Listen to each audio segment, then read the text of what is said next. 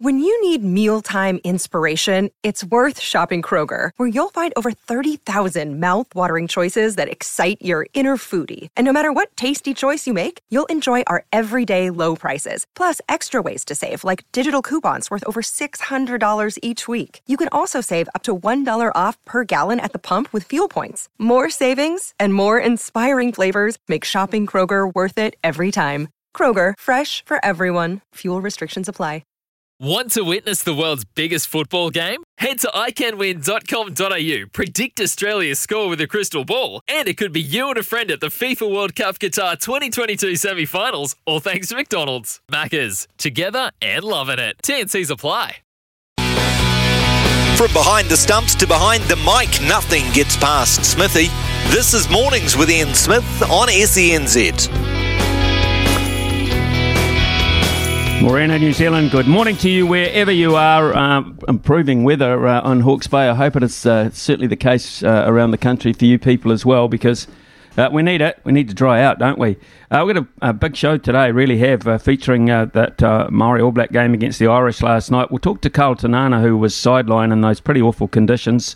KT will give us his review on the two-match series, actually, between New Zealand Maori All Blacks, and of course Ireland, and looking forward to the test match again this Saturday night. Also, talkback just after 9:30, Chemist Warehouse voucher for $50 up for grabs. What did you make of the Maori All Black performance? What have you made of Ireland so far on this tour? Is it an idea for the future? We'll see. Motor racing great legend Greg Murphy after 10 o'clock to talk about what's happening in the supercars. It's really fantastic. Shane Van Gisbergen swept Townsville over the weekend, so we'll talk to Murph about that. The panel this morning is Andrew Gordy and Brad Lewis, a number of topics to talk about there. And then, of course, we're going to talk about golf, don't we? Because the Open Championship, the 150th edition at the Old Course St Andrews, is coming up and starts tomorrow night New Zealand time. A lot of funny little idiosyncrasies about the Open Championship, particularly being played at St Andrews. And David Bileski, who was with us the other day, was very, very popular. We've got him back to talk about the prospects for that. We'll have a Stump Smithy and other features as we head towards Staffy at midday. Sport is our religion, and here is Smithy's sermon.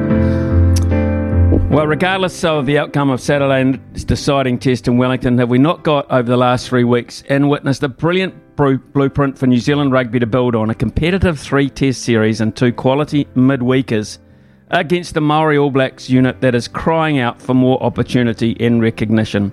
Ireland are more than worthy. They have the depth to compete all the time. They are playing a brand of rugby both successful and attractive. France, Wales, England, Scotland, 5 of the 6 nations would do this latest concept so much justice. If you believe any of them would get belted 5 out of 5, you're dreaming, Jonesy. Can't see too many downsides to it myself, but someone will, and therefore it is unlikely to happen. Sporting dynasties, family-wise, are not rare in this country. Smallish populations sort of lend to that. But how about them Bracewells? Kevin, Doug, Mark, John, Brendan, 5 brothers, all first-class rugby players, 4 of whom played first-class cricket, 2 test cricketers. Then Dougie, son of the bro Brendan, test cricketer. And now Michael, son of Mark, test cricketer, and of late, the star turn with the white ball. They sure have got competitive genes and the big match blood, those Bracewell boys. They never say die, they never take a backward step. It's as sure as some family tree, and you could sell tickets to the family reunion. It would be some event. Twice now, young Michael has spared our blushes in the last 3 days on the cricket field, digging us out of decent holes. Thank God for the latest edition, I say. Imagine losing to Ireland 5 times in a week at 2 sports. Harder to stomach than actually kissing the Blarney Stone itself. And before the end of the week, those that should and like it should raise a glass of the dark gold and toast the Irish for what they continue to bring to the table, and maybe to the Bracewells for what they do too. P.S. You might want to raise something else, though, to the judiciary who've just handed Angus Ta'avale a 3-week suspension. Really?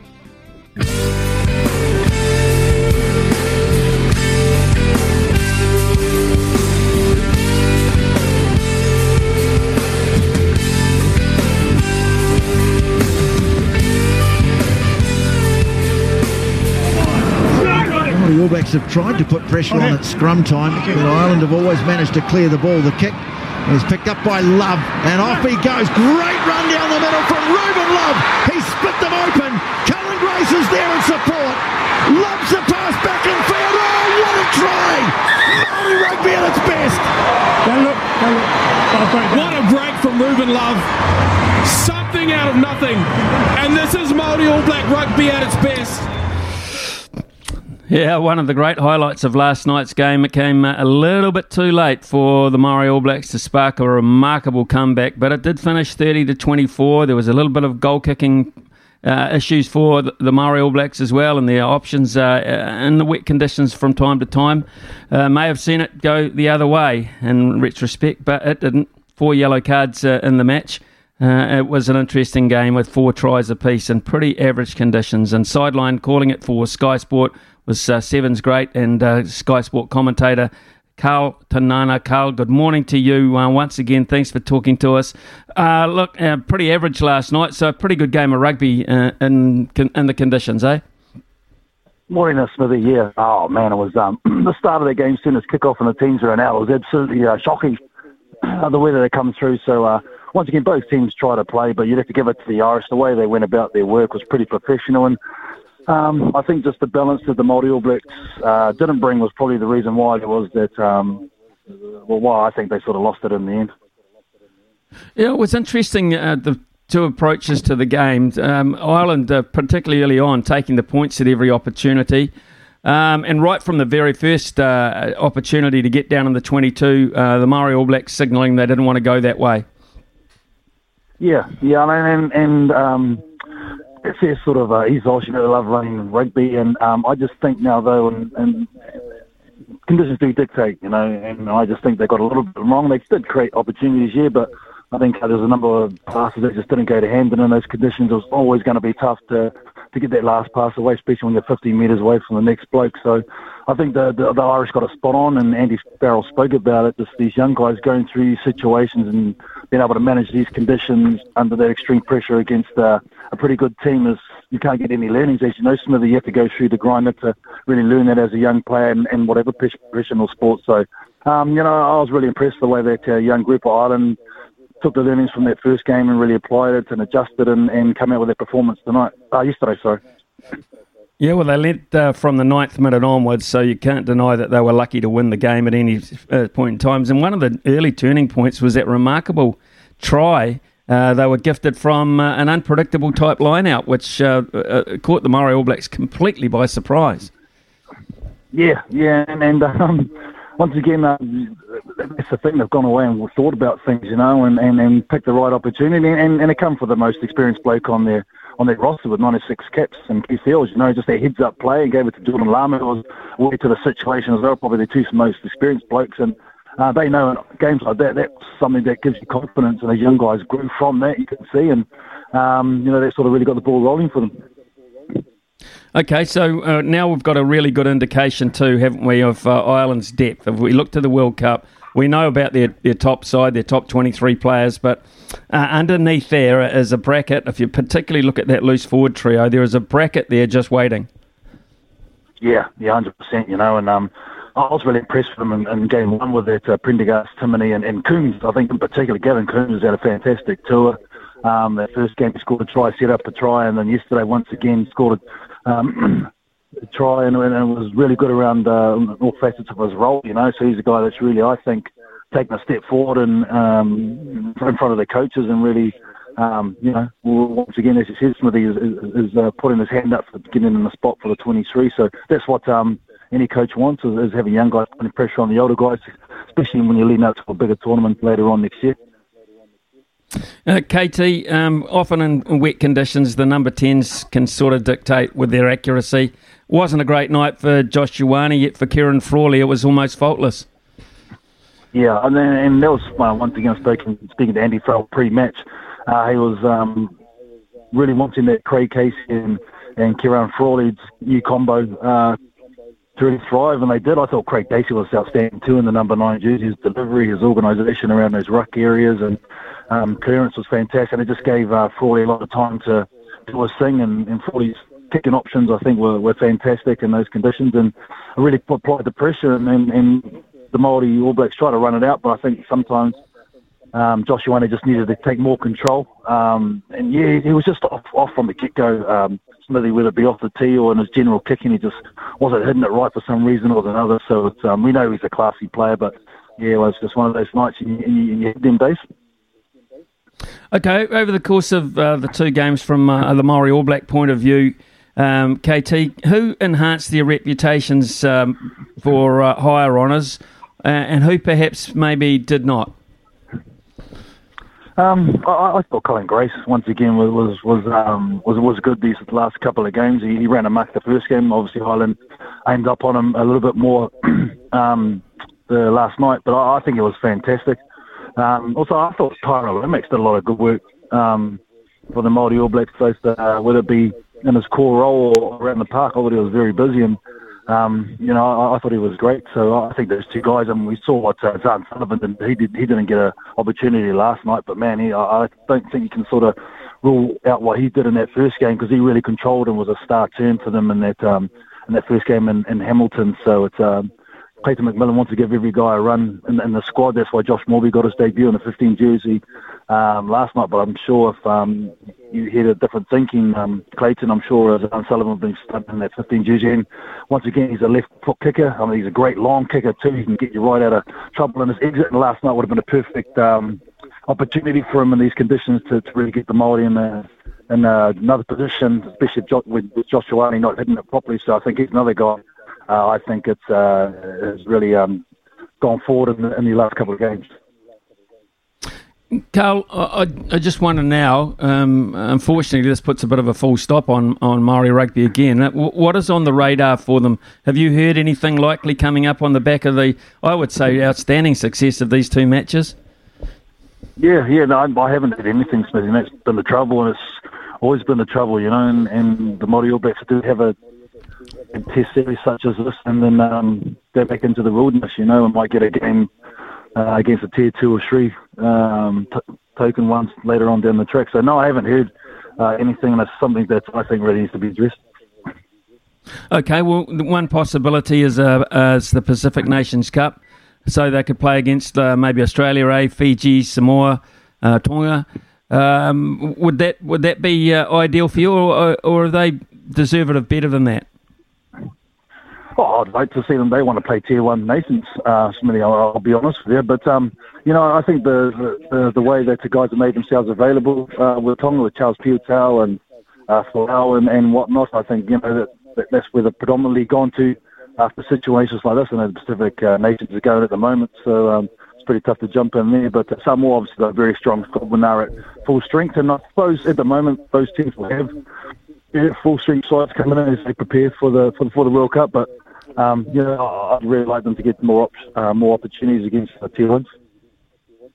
I quite like this concept, of these three. I like a 3-test series, and the reason why I like it is because of this Saturday night. There's a decider, and I don't mind midweek games either against quality opposition. I mean, imagine this time next year if we could dish up the same involving, say, France or Wales or England.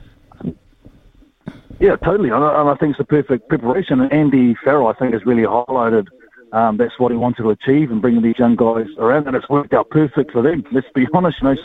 He's said the hardest place to come and play and learn your trade is in New Zealand. That's why he's done it. That's why he's given it opportunities to these young guys in the squad, and they've really stood up, and now they're making a headache for him. So I think it'll be perfect for us to get something like that and mirror that leading forward, because we know we're going to need tough games heading into World Cup up in Europe, which is going to be ruthless. And I just think sometimes, Smithy, I could see our boys, whether it be the Test match or the Māori All Blacks last night, were too nice.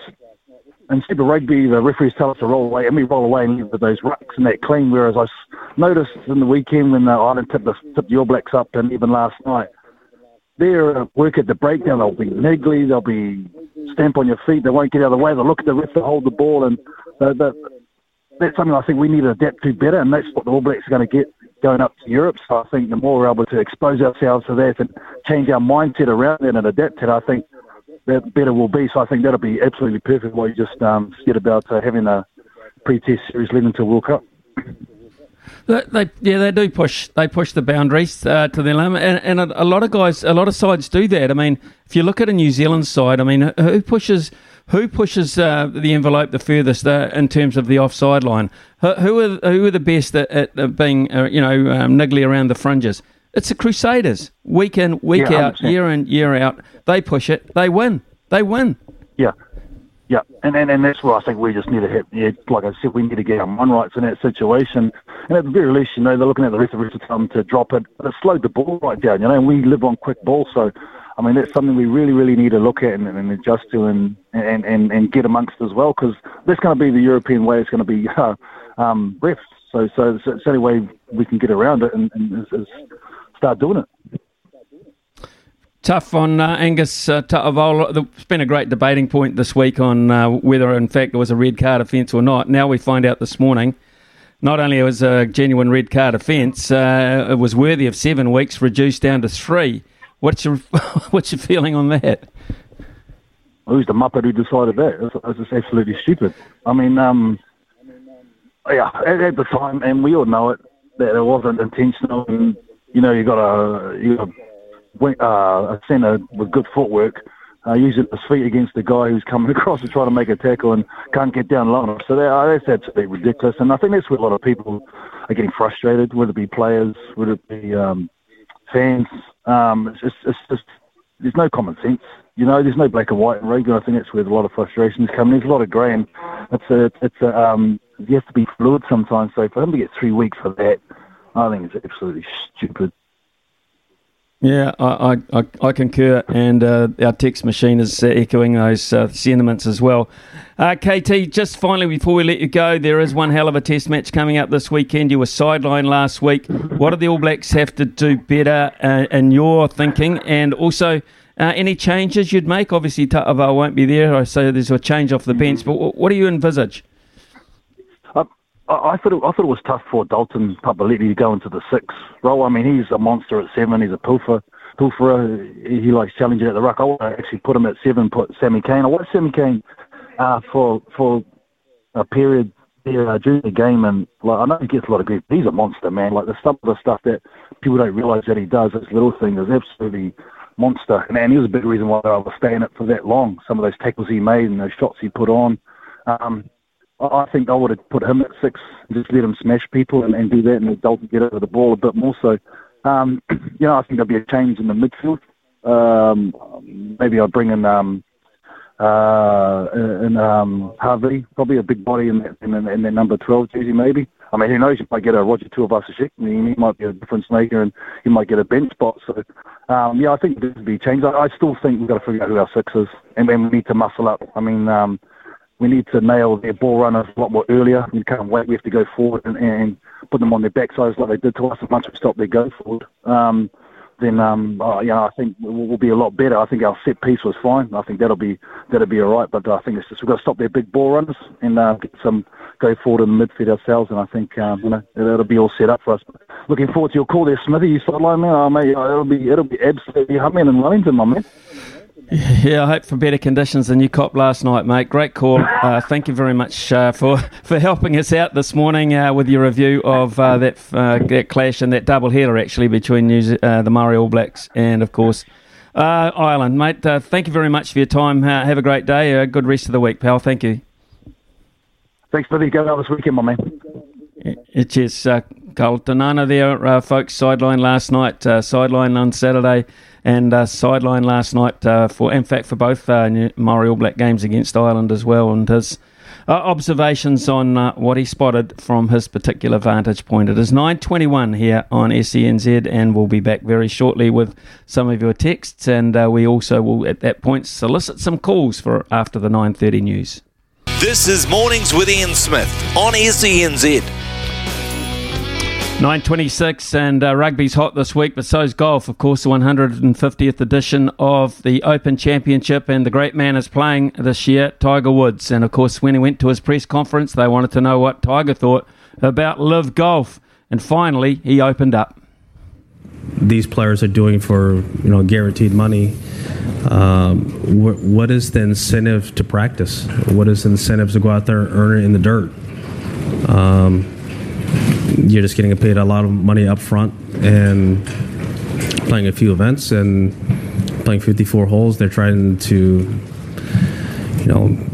playing blaring music and have all these atmospheres that are different. I just don't see how 54 holes. I can understand 54 holes is almost like a mandate when you get to the senior tour. The guys are a little bit older and a little more banged up, but when you're at a young age and some of these kids, there really are kids, who are gone from amateur golf into that organization. 72-hole tests, are part of it. I mean, we used to have 36-hole playoffs for major championships. That's how it used to be. 18-hole U.S. Open playoffs. I just don't see how that move is positive in the long term. Yeah, pretty passionate, Tiger Woods, about the whole deal. He hasn't been that outspoken about it, but of course he was always going to get quizzed on it once he got to press conference time at St Andrews, and he was very, very avid about the fact that it's just an easy way out. I mean, golf has been tough for a long period of time. That's why they play 4 rounds in the PGA and 4 rounds in the big tournaments in Europe, etc. Is because by the time you get to the last part of the 4th round, fatigue sets in, and that's one of the great tests in any sport, is when you get tired, how you react to it, and if you're able to come that mentally and physically. And you don't get that in 3-round golf, and that's why they only play 3 rounds in the Champions Tour. It's easier on the brain, easier on the body. It is the easy way out. I mean, even Stephen Alker, with all his greatness, would admit to that. Playing golf on the Champions Tour is a lot easier than playing golf on the PGA Tour. So, I mean, there's absolutely no reason to hide about that. It is an absolute fact. So Tiger Woods is cashing in on there, and, of course, the big boys are there. The very big boys are there.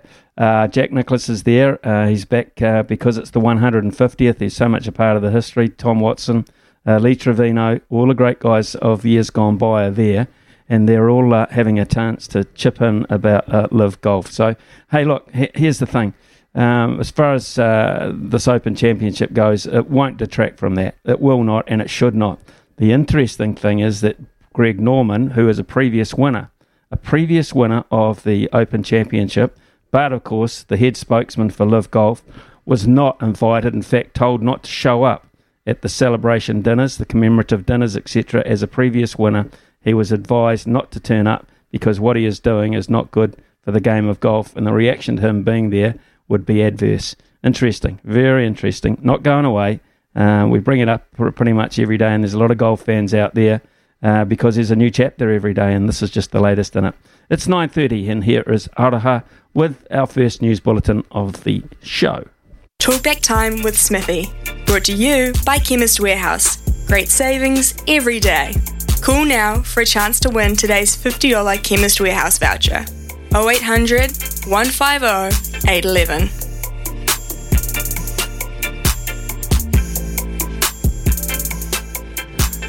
Yep, 0800 150 811. A number of things to talk about tonight, of course. We've got State of Origin 3. The boys featured it during the breakfast show quite a lot.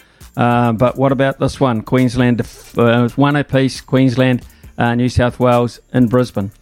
Brisbane have a bit of an advantage there, I would imagine. You can talk about what you saw last night with the Maori game against Ireland. You can talk about what you think will happen with the changes coming up this weekend for the All Blacks, perhaps, or the ruling on Angus Ta'avao. There's plenty for you to call in on. Please do that. And Zaid has got out of bed early this morning, and he's talking to us. Zaid, good morning to you. Good morning. Come on, Queensland. It's game 3 tonight, boys. 1-1. I know Cameron Munster's not there, but still the Queensland advantage. Surely Dan Gagai is going to have a good game tonight. Sal and Clobber looking for you guys to score a few tries. I think, is it Ben Hunt's going to be playing in the halves? With Daly Cherry Evans, you have Harry Grant and Hooker, I think. So yeah, should be a pretty good game. How are they going to turn around that smashing they got, Zaid? How are they going to do that big points difference? Well, they've got a home advantage and they've got Billy Slater as coach. So that's how they're going to do it. Okay. Okay, fair enough. I want to move on. To the cricket quickly. So I did fall asleep. I was watching the game last night. But I was just wondering if you could get the New Zealand batting card up. I saw New Zealand when they were about 70 for 2, and I think Finn Allen just bring up his 50. So I was wondering, do you have that card handy near you, or that you can see? Or yeah, I will. Yeah, I will do that for you right here and now, mate. I'll tell you right here and now, and you just stay right there, and I'll bring that up. And here we go. Okay, so the New Zealand card looks like Guptill a duck, Finn Allen 60, Will Young a duck, Tom Latham 55, Henry Nicholls 17, Glenn Phillips 16, Michael Bracewell 42 not out, Mitchell Santner 6, Matt Henry 3 not out. So there you go. Michael Bracewell 42 off 40, 3 4s, 3 6s, 1 up for us again. How good? And Finn Allen, I'd also like to say Finn Allen was very good with the bat last night. It's the best I've seen him in a while. He looked very good. And Tom Latham, well, they obviously helped us out a bit, because I think we were none for 2. As Mark Adair got the first 2 wickets with the first 2 balls. So I did see that. And then, Finn Allen just got his 50. And Latham was starting to get a few runs. They're actually looking pretty good, but another bit of a collapse. Against Ireland, that's not really that professional, is it, Smitty? We should be playing a lot better against them. We should be hammering them. Should be putting them away. none for 2, and none for 2, no runs for 2 wickets. Not ideal at all. Zay, thanks for that all-round call. Covered a few bases there. Dean from Dunedin next, of course. Dino, you've been patient this morning. What did you make of last night and the Angus Ta'avale ruling? Sean Stevenson showed how to tackle. He's chopped down a midget absolutely outstandingly, and he hasn't gone off. So don't tell me you can't get down low. That's rubbish. Cheek to cheek, like we're taught as kids. They're going high to try and stop the offload, the tackle. Maybe we need more offloads in the tackle so there's not as many rucks and mauls. Just a thought. Okay, interesting one.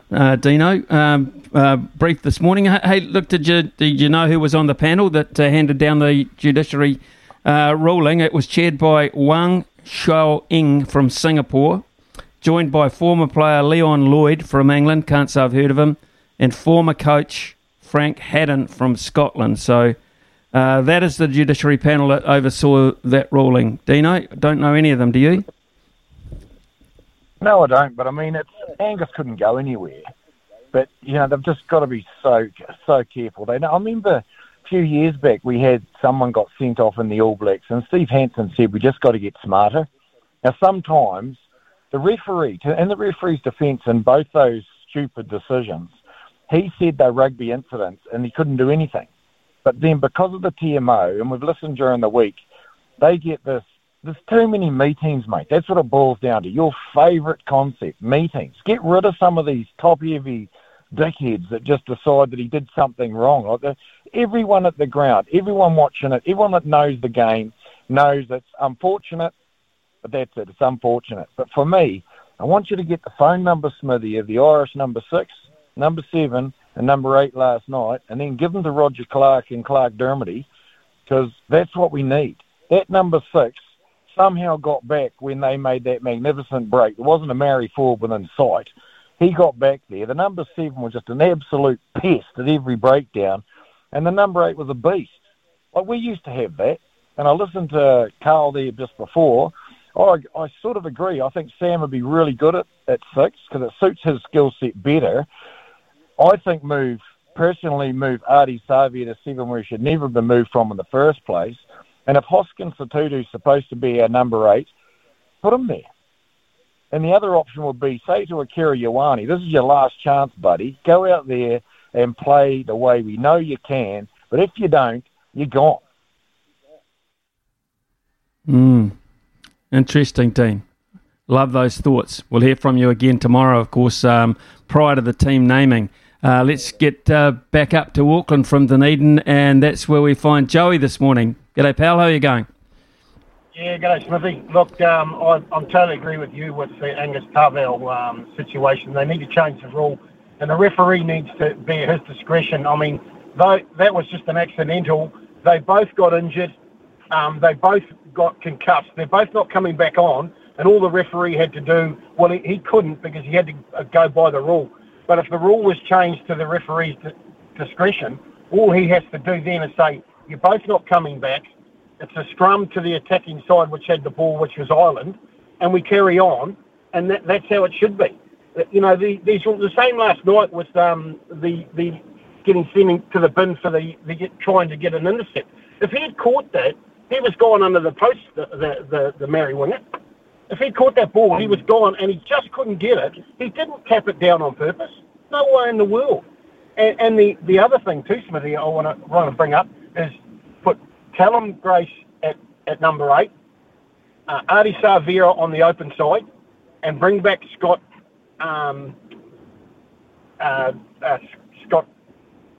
Barrett back onto the blind side, and that just gives. It's not saying you're dropping Sam Cane. It's just making another option for us, you know, because at the moment I think Sam Cane's probably the third best open side flanker in New Zealand, and that's he hasn't had a lot of game time. He's been injured and he's coming back, and you know the other two that are in front of him are obviously Ardie Savea and Dalton Papali'i. I mean, you know, to me it's a no-brainer. We can change stuff around before the World Cup slightly. Yeah, I totally agree with you, Joey. I really do. I don't think that any of these sides should be absolutely set in concrete. I think there should be some continuity. But we're in areas that it's not going well, Joey. I think you're absolutely right, and I don't have a problem. I don't have a problem with Sam Cane not playing every Test match. I don't at all. And I like that loose forward mix. I really do. On form, Cullen Grace, Scott Barrett, what we saw at Eden Park. Absolutely fantastic, and Ardie Savea's got to be a given at some point in that loose forward trio, and to start as well. And by God, will he not be fired up at Wellington this weekend after being dealt that card last weekend where he was taken out of the match but absolutely doing nothing wrong. If you're going to spark if there's money on man of the match this weekend and the All Blacks play well, you mark my words, Ardie Savea will come out of that tunnel absolutely primed for something absolutely brilliant. John from Auckland, good morning to you. Yeah, I don't really want to go on too much about the game last night, but I'm sick and tired of the match officials interfering at pretty much every ruck, mate. You know, they're always coming through comms. They've got something. They're looking for something, and you know, it's not letting the game flow.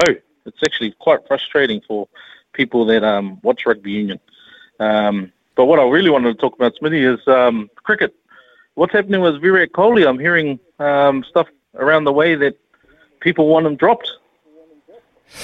Well, he's not playing well, to be fair. You give guys like Virat Kohli a lot more leeway than you do others. And I will say that Indian players have a very short lifeline unless you're great. You tend to come and go quite quickly over there. I look at players like Rahane, who not that long ago was a hero captain in Australia, now can't make the test side. So you look at the way India deal with their players. Virat Kohli is an exception because he is an exceptional player. But you've got to wonder what at the moment whether he needs some time out of the game, whether he just needs to back off and then come back fresh and maybe take 3 or 4 months out of the game completely. But the demands on them in terms of what they've got to do and how much they get paid are so precise in India that he can't afford to take time away from it. He will be linked into so many things. He's just got to still be there. So I get where you're coming from because I John, love watching Virat Kohli bat. I think he's an outstanding player. I think he's great for the game. I loved his captaincy, his aggression and everything about him. But he's far from the Virat Kohli that we know. And there is an issue there that perhaps maybe he's just absolutely cooked and needs some time away because skill like that won't disappear forever. It needs to be refreshed. John, great call. Thank you very much. Jade from Hamilton, from the Tron. Good morning, Jade. Hey, Smitty. How are you, mate? Yeah, good. Good, boy. Good. Very good. Hey, just want to talk about safety around scrums. So my understanding is if you get a yellow card prop and you replace a prop, then you're down in your scrum numbers, which they're happy to do, prop 8 against 7. But let's say, for instance, if you lose your loose head and you lose your loose head, your reserve loose head comes on, you lose him for whatever the reason may be, then you go to golden oldies, but you have to replace him with a prop. Why can't you replace him with a loose forward or a lock or a, you know what I mean? Why does it have to be a prop, even though it goes to golden oldies? But it's uncontestable. Well, I just don't understand it. Well, Jade, I'll tell you what, you raise a very good point here, because from now on, you watch all the ramifications come into play about this ridiculous setup here. Because if a prop runs on but can't prop on one side of the scrum, what is the difference? As you say, because they're going to go to golden oldie scrums, what is the absolute difference? I think you raise an excellent point there. And just see how much coaches, etc., play on this going forward. That was an exceptional set of circumstances. Not to say it won't happen again, and the All Blacks will be a good deal better prepared for it next time round, mate. Don't worry about that. What they got caught with and losing a player like Ardie Savea off the park for that period of time, that will not happen again. Mark my words. They are a lot of things, but they're quick learners, and that was just totally embarrassing from the rule maker's point of view, as a number of things are these days. My big bone of contention for Jade and those other people who have talked about officiating the game is who is actually in control.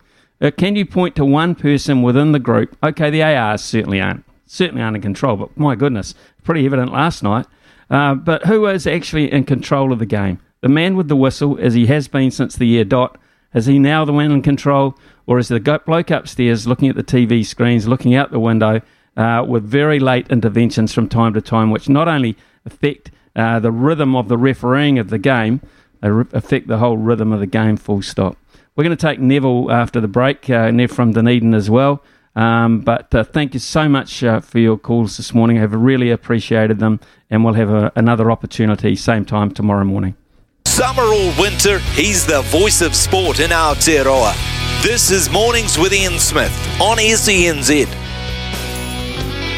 Neville from Dunedin, very patient this morning. Neville, thank you very much for that. What's on your mind?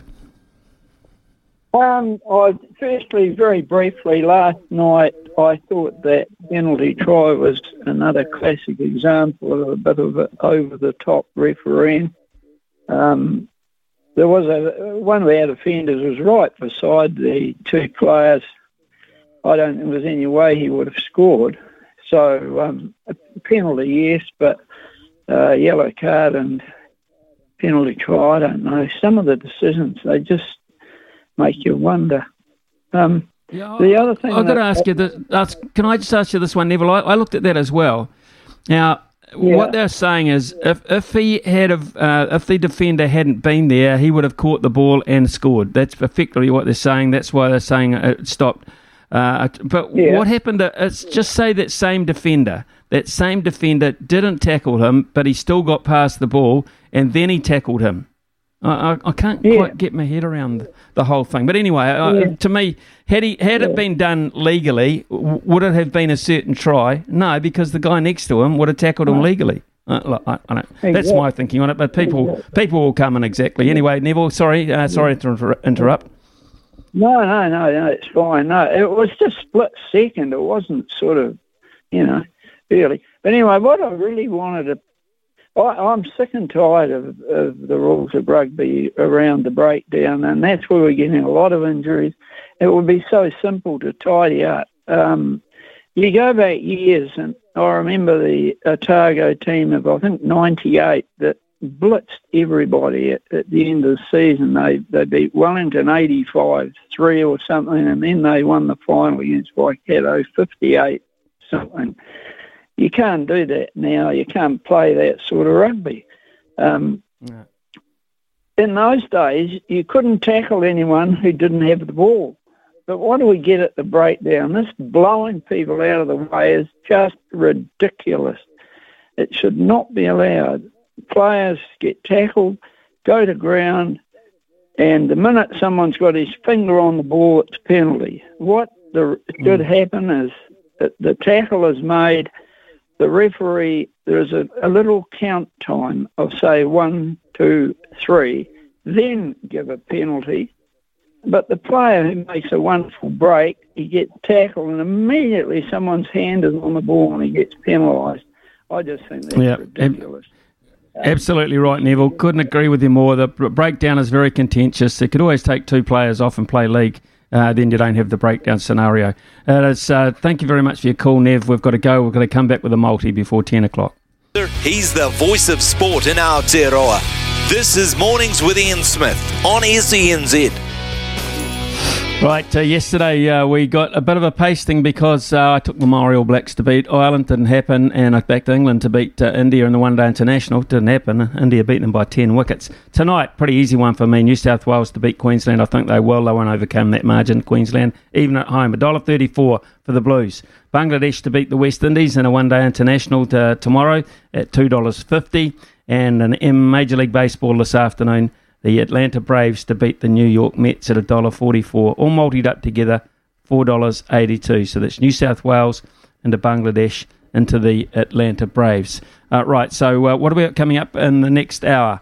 We have Greg Murphy, motorsport legend, straight after the break. Then a panel with Andrew Gordy and Brad Lewis, and also an opportunity to catch up with Louis Herman-Watt and Pip Morris as we round out the hour.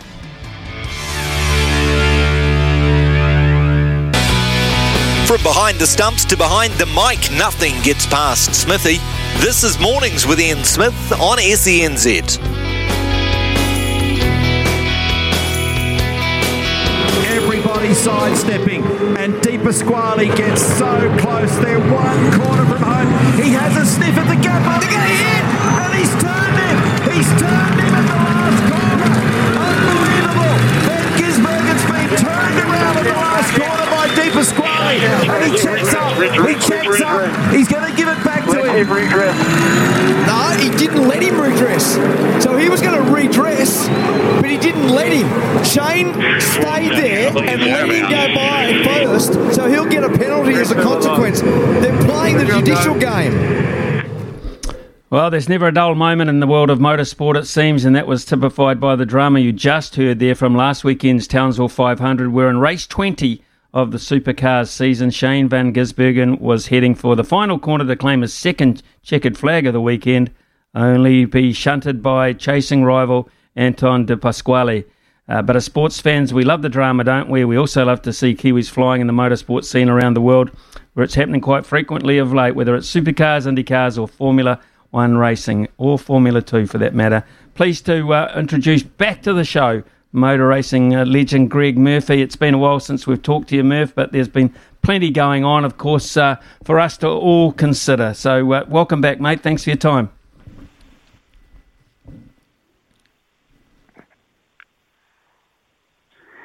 Hopefully Murph's there. I don't know if I can hear him, gentlemen. We're just doing some technical talks here. Looks like we're calling him back. So, yeah, very interesting there. Trying Murph again, just to see if we can get him to air. This is one of those moments in radio that you dread. But he's not there at this point. You know him. Oh, you're there, Murph. Okay, right. Can we run it past you again?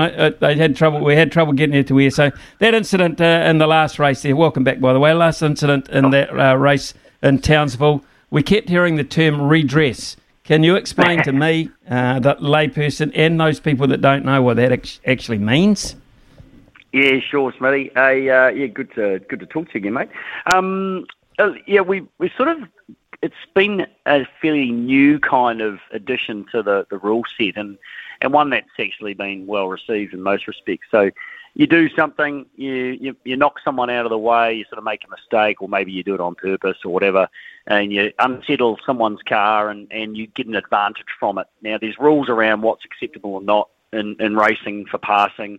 You know, it's okay to rough someone up a little bit here and there, but if you do gain an advantage from pushing someone wide, pushing them off the track or whatever, there's a chance there that you could get a penalty from it. So you have the opportunity at that point to make a decision and redress that passing manoeuvre, which then resets everything and everyone carries on, game on. So in this situation, Anton had made probably a pretty predetermined decision to make a lunge down the inside there. Unfortunately, he wasn't as close as what he needed to be on Shane, and Shane, last of the Demon Lake Breakers, the best driver in the field by a long stretch. He doesn't really make too many mistakes. And Anton decided to dive down the inside. It was never on. Turned Shane around. Luckily, it didn't do any more damage to the 97 car. And so he realised he'd made a mistake, and he slowed down going to the finish line. Checkered flag was out to let Shane pass again.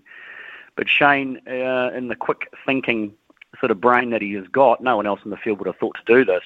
He decided not to redress the situation, allow Anton to cross the finish line in front of him, which was always then going to get a post-race penalty. And Shane thought he deserved a bigger penalty than just, than actually just letting him past and win the race. So he slowed down.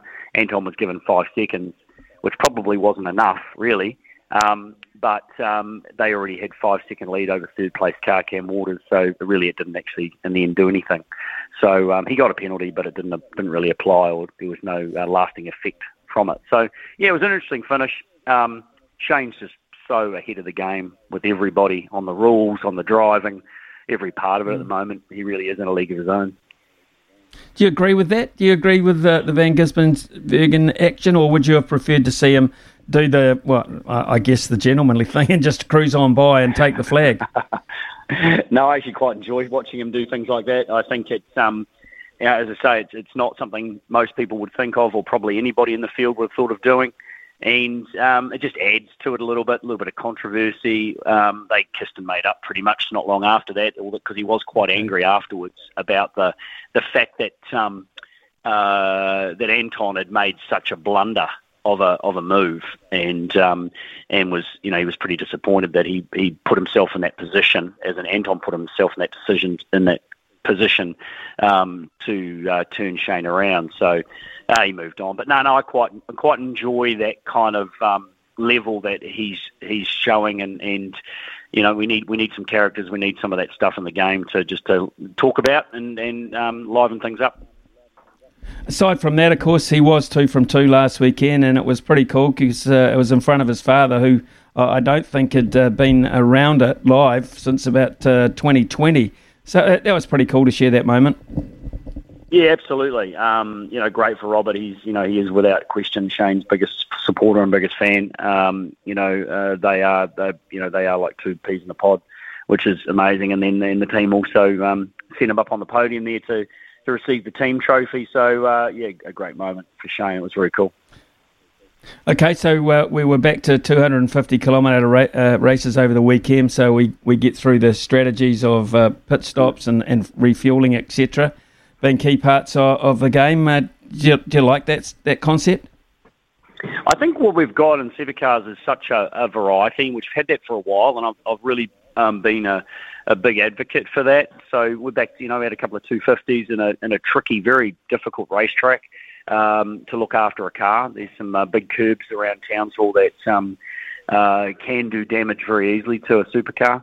And again, the strategy side of things, they did have a super soft tyre and the hard tyre, so there was a compound in between that they weren't using, so quite a difference in the compounds and the tyres for the weekend, which did, it definitely played a part. The strategy seemed to be a pretty simple one on for those that were at the front, but it still adds in a dimension that we don't get all the races. So compared to Darwin a few weeks earlier, where it was basically pretty straightforward, 1 pit stop per race. Then we have 2 pit stops per race. Minimum fuel drop, all that kind of stuff. So I think supercars have got a really good array of different formats that do mix it up. So yeah, I'm a fan. Okay, so let's look at what's coming up, and if we look at the Drivers' Championship as such, are we looking really at a 2-horse race here between the 2 guys we've been talking about this morning, or is it more or less just sewn up from your point of view? Well, I'd like to say that there was a lot more to it, and we're up for a genuine, fight to the death at the end of the season.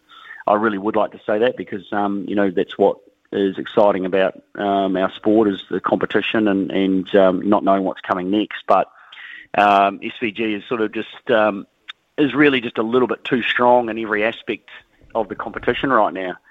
And he's not going to win every race from here on in. Things can happen. But his control over most of the races and the fact that he's just got, as I say, all the pieces of the pie, all where he needs them to be, his control is just a little bit too much. And we saw, as I say, that desperation almost by Anton in the final lap of that last race to try and do something to counter, Shane's speed, and made a meal of it. and that just sort of highlights again, how well he has, positioned himself and the work that he does behind the scene to be as prepared as he can be, and he's got a level of dominance at the moment. So I just can't see that being overrun this season, unfortunately for the fans, but it's great for him. Thursday the 6th of October through to Sunday the 9th of October. It's not that far away now. When you look at the calendar, it'll roll around very quickly. So for Greg Murphy, how do your preparations for Bathurst look at this point? Smithy, yes. We've had our first test. Richie Stanaway and I went to Australia, was it a month or so ago now, and had our first test in the Erebus Motorsport car at Winton Motor Speedway, which is about 3 hours north of Melbourne. And it was good. Richie was very fast straight out the gate. He was back into a really, really good position as far as, race driver mode goes, considering he hadn't driven a car for well over 2 years. It was impressive to see. And so that was really cool. I was reasonably comfortable, but just not close enough to Richie's pace to be super happy. But it was good to get the test out of the way. We've got another one coming up mid-August, and then another one mid-September before Bathurst. So there's a lot to still be done. Still keeping the training up. Probably not spending enough time, focusing on driving a supercar is what I would be if I didn't have anything else on my plate. But unfortunately, being that I'm not a race car driver anymore, there's a bit of other stuff that I've got to do instead of thinking about being, driving cars. So, I'm a little bit more relaxed than what I was pre the first test, but still a long way to go, and still a lot to try and put into place before October. But you're right, it's come around very quick. The good news is, we've got Pukekohe confirmed back on the calendar for September, which is going to be enormous for supercars and the fans here in New Zealand. I mean, I think it's probably going to be the biggest Puke we've ever seen, I would imagine. So there's a lot to go and happen before we get to the great race. So, looking forward to all of it, really. So, Murph, can you just tell us, for instance, when you talk about being slightly off the pace compared to Richie, what speeds did you finally reach during the test during that time, and how long since you've actually driven at those speeds? Well, yeah, I mean, compared to Richie, my sort of average lap time, and this is a significant amount of time. I mean, you've got a field of supercars these days qualifying pretty much, a number of racetracks. The whole field's well within a second of from pole, from the fastest time to the person on the back of the grid. And I, at Winton, in our first test, I averaged sort of 1.4 seconds off what Richie was doing. And consistently but that's quite a lot of time when you think about driving around a 3 kilometre racetrack, albeit it is quite slow. It's a slow racetrack at Winton. It was quite a lot of time. I mean, I can see all on the data. Obviously got a whole lot of information and data being taken out of the race car, so it's pretty easy to see where the time is. But it's a change in technique that I need to try and implement into my repertoire, because I'm very used to driving a supercar a certain way, and the cars have changed dramatically, and I can't emphasise enough how dramatic it is, and the way they perform and how you extract the speed out of them. And all my muscle memory and recollection of a supercar is vastly different to what it is at the moment, and the way you need to drive a car. So I'm trying to adapt to that, and I say that just takes time in the seat, and obviously we don't have a lot of time in the seat. So as many people, as much as people think it's just like riding a bike, it's definitely, there's components of it that are like getting back on a bike, and you don't forget where the pedals are and what the go one is and what the stop one is and the gear lever and the steering wheel, all that kind of stuff. But the way the developments happen with a supercar to make them what they are today and evolve and develop with changes and regulations and bits and pieces, they're vastly different to what I'm used to. So we'll just take it day by day, and it'll be what it will be when we turn up at Bathurst. Exciting news from a New Zealand point of view in Formula One, Murph, with Liam Lawson being promoted to Red Bull Racing as their Formula One reserve driver, and also reserve driver for AlphaTauri as well. So really big steps for him.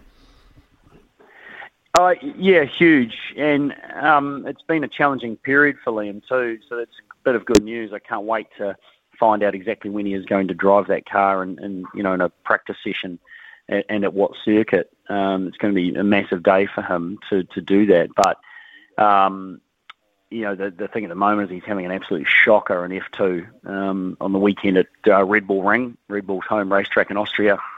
He didn't manage to score 1 point. So that was really hard, and it's been a real challenging year after coming off such a good start, strong start at the beginning of the season. He's really had a lot of issues from there, and a lot of them are team-related. So hopefully his confidence isn't waning too much, and hopefully Red Bull are going to, see things for what they are in respect of results and all that kind of stuff. And Liam gets to showcase his skills again very soon, and hopefully behind the wheel of a Formula One car. It'd be amazing. Well, Greg Murphy, of course, is host of Race Control. Murph, what have you got lined up for us in the next edition? Yeah, a bit of a short one tomorrow night. A few other things going on in sport around New Zealand, so we've been sort of just pulled back a little bit. So Stephen and I actually have got a short 1 hour show. We've got a fair bit to talk about. At this stage, though, with our reduced time starting at 7 till 8, Race Control tomorrow night, we actually haven't got any guests coming on. We're just covering off a whole lot of stuff around what happened during the week. So hopefully back to our normal structure before too long. But there's just so much motorsport going on around the world. Some really amazing, interesting stuff. Kiwi's still doing brilliant things all over the place, and we cover all that off as usual. Good luck to that. Murph, thanks very much for getting back on our show. Really appreciate your update on things happening around the world. Look forward to your show tomorrow night. Go well, my friend, and look forward to the All Blacks. All Blacks this weekend? Oh, mate, they've got a bit of work to do, haven't they, to turn things around? It was a bit sloppy last week, so they can't sit back and expect that the Irish aren't going to come out again and do the same thing. So hopefully they've learned their lessons. Yep, hopefully they have. Murph, thanks very much for your time. Catch up again shortly. 10:19 here on SENZ. Panel time very, very shortly. And today we have Andrew Gordy and Brad Lewis with us. All winter, he's the voice of sport in Aotearoa. This is Mornings with Ian Smith on SENZ. Big talk, big opinions, the panel. Talk to me, yeah. It is 10:24. It's panel time this morning. We have Brad Lewis with us and Andrew Gordy, two regulars with us. Andrew Gordy, if I could start with you this morning, what did you make of last night, the Māori All Blacks and Ireland? Morning, Smithy. Morning, Brad. Morning to all the listeners. Just before we get to that, Smithy, it's a real delight, actually, to be on the panel with Brad this morning. I know how passionate Brad is about Liverpool Football Club, and I suppose probably the biggest result overnight, Smithy, was, and you would have seen this, pre-season result, Manchester United 4, Liverpool 0. Now, I mean, as we all know, you can read absolutely everything into pre-season football, and I think this is a real sign of things to come. Perhaps Manchester United have turned a corner here, and I think, you can probably make them favourites for the Premier League title right now. What do you think, Brad? Well, if they're playing 15-year-old kids every week, Gords, then yeah, absolutely, they will be favourites for the Premier League. Yeah, no, I thought I might get that sort of response from you, mate. That's fair enough. Now, look, let's get on to the rugby, mate. Look, fair play to Ireland last night, I thought. They're obviously, they've essentially brought two teams down here, haven't they? So, and we obviously know that their first team is doing an exceptional job against the All Blacks in this series. They were outdone by the Māori All Blacks in the first game, but last night it just felt to me, Smithy, as though the Māori All Blacks were a bit disjointed at times, and I'm not sure if that was perhaps a sign that this Irish second string team have improved, but I think they thoroughly deserved their victory last night, and I found some of the comments after the game fairly interesting, suggesting that this Māori All Blacks team might need to start playing more often. If they're to get some sort of consistency, it's probably not a bad shout. And look, I don't actually mind the structure of this tour of Ireland here. They're playing 5 games, obviously 3 tests, and 2 against the Māori All Blacks. And I just think that should probably be the standard going forward. the standard sort of mid-year tour, I suppose, from these Northern Hemisphere teams. We should have a couple of midweek games, I suppose, against the Māori All Blacks, and that'll just give them some regularity, I suppose. I wouldn't mind seeing that going forward. I wouldn't mind seeing that next year, to be honest, Brad. Imagine France coming here for 3 against the All Blacks, 2 against Māori All Blacks, and then a World Cup following that. How good a year of rugby with that lineup? And it makes a lot of sense for the touring team, right? Like Farrell's made it pretty clear the whole time he's been down here that this is about testing some players in some serious games with a World Cup in mind. And look, I think Ireland just look like a team full of confidence at the moment. Now I know that it was a completely different side that turned up at Sky Stadium last night, but they were a different side than the side that played week 1. And yeah, I just think the confidence of that performance against the All Blacks on the weekend has gone right through that whole entire squad. And they played good rugby last night. I agree with Gords, the Māori looked a little bit disjointed. But looking forward, I think, look, we're not going to go back into the days where we had 13-game tours and the likes of Mid-Canterbury and South Canterbury and North Auckland and teams like that got games. But it would be great to see a Māori and maybe a New Zealand 15 run out against the touring side for a 6-game tour. I think that would be fantastic. Okay, let's look, Brad, I'll give you first crack at this. Angus Ta'avao dished out a 3-week ban for his act in the weekend, shall we say, his red carding in the weekend. And the panel chaired by Mr. Wang Shou-ing from Singapore said, we'll let you off 4 of those weeks, 3 because you've got good behaviour record and 1 because you have volunteered to undertake some sort of session on it. What do you make of that punishment? Yeah, well, he's a great of the game in Singapore.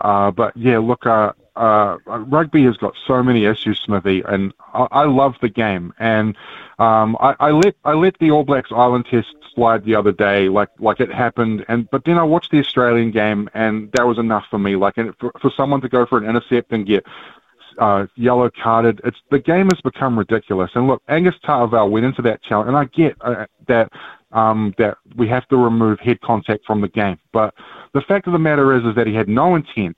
It was basically an accident. Was his technique slightly off? Maybe, but he had a back running at him, changing distance at 1 trillion miles an hour. And yes, they made head contact. Okay, he gets a red card, but to suspend the guy for 3 weeks is ridiculous when it wasn't intentful. There was no spite in that challenge. He made head contact, but rugby's got so many issues right now, and it's beating itself up on a regular basis. There was more intercept malarkey last night. The game is in serious need of a makeover. There are a lot of issues right now, and I think incidental contact like that, to rule the guy out for 3 weeks from Test rugby is ludicrous. Yeah, Gords, I'm right in that bracket. I mean, can you compare that head clash with a deliberate headbutt? Gets the same punishment in terms of the match situation anyway. And what a debacle followed on after that. Yeah, it is ridiculous, Smithy. And I like to use, when I'm watching a game, I like to use my wife actually as a point of reference. She saw Angus Ta'avao get a red card, and she just turned around and said, that's ridiculous. It was an accident. Now, I understand the agenda that World Rugby is working to here.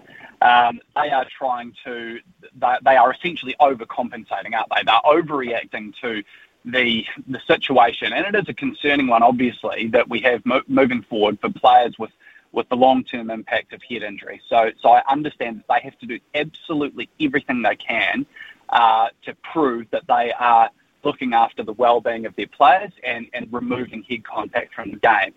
But you're not going to be able to remove it completely from the game. And if you do try to, and what we're seeing here, with especially this incident with Angus Ta'avao, you are ruining the game and you are going to turn people off the game. As a spectator sport, it becomes a bit of a farce, really. Having said that, the rules are the rules. And if we're looking at this from the point of view of an All Blacks team trying to win a World Cup in a year's time, I think this suggestion that Angus Ta'avao complete a head contact coaching intervention program, I think maybe NZR and Ian Foster might want to sign every single one of our eligible players up to this, because it does seem to me that we are not learning fast enough about how to change our tackle technique, perhaps. I agree with you all that it did seem to me to be an accident. I don't know how Angus Ta'avale was supposed to adjust his body position, I suppose, that quickly. But there is clearly some tackle technique that needs to be relearned and relearned very quickly. And I think the really standout thing for me was watching that game on Saturday night, and I'm sure a lot of people do this now. They watch it while monitoring social media. Now, every New Zealand spectator of that game blew up, calling it a farce and said it was an accident. But every Northern Hemisphere viewer of that incident said that's a red card. And what does that tell you? It tells you that their mindset has been adjusted. Now, I don't know for sure whether the players have completely adjusted, Northern Hemisphere players I'm talking about now, whether they've completely adjusted their tackle technique to suit just yet. But the expectation of the viewer has changed, and I think that's kind of telling in a way. So really, the rules are the rules, and we all, viewers and players, are going to need to adjust very quickly, or else this is going to continue to be a problem come the World Cup next year. Andrew Gordy, Brad Lewis with us this morning. We'll take a short break for the news with Araha, and while we're doing that, you may want to consider that Darcy Swain for a deliberate headbutt. Got 2 weeks. It is 10:32 here on SENZ. Big talk, big opinions, the panel. Talk to me, yeah.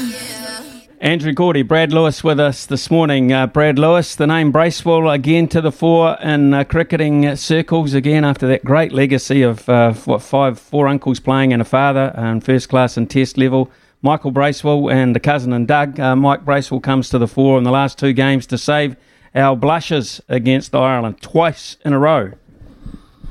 Talented cricketer, Smithy.